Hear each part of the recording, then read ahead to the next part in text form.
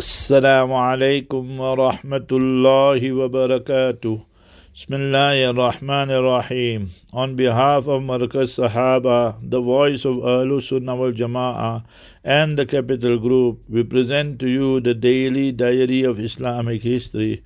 It was on the 22nd of Shawwal, 1315 after Hijrah, corresponding to 17 March 1898. The first issue of the magazine Al-Manar was published by Sheikh Rashid Rida.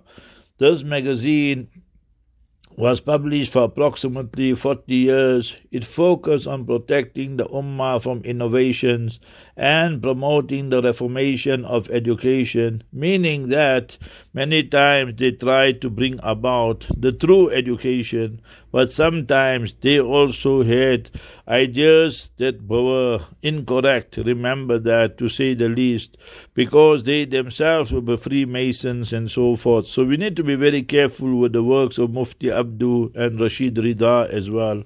Assalamu alaikum wa rahmatullah.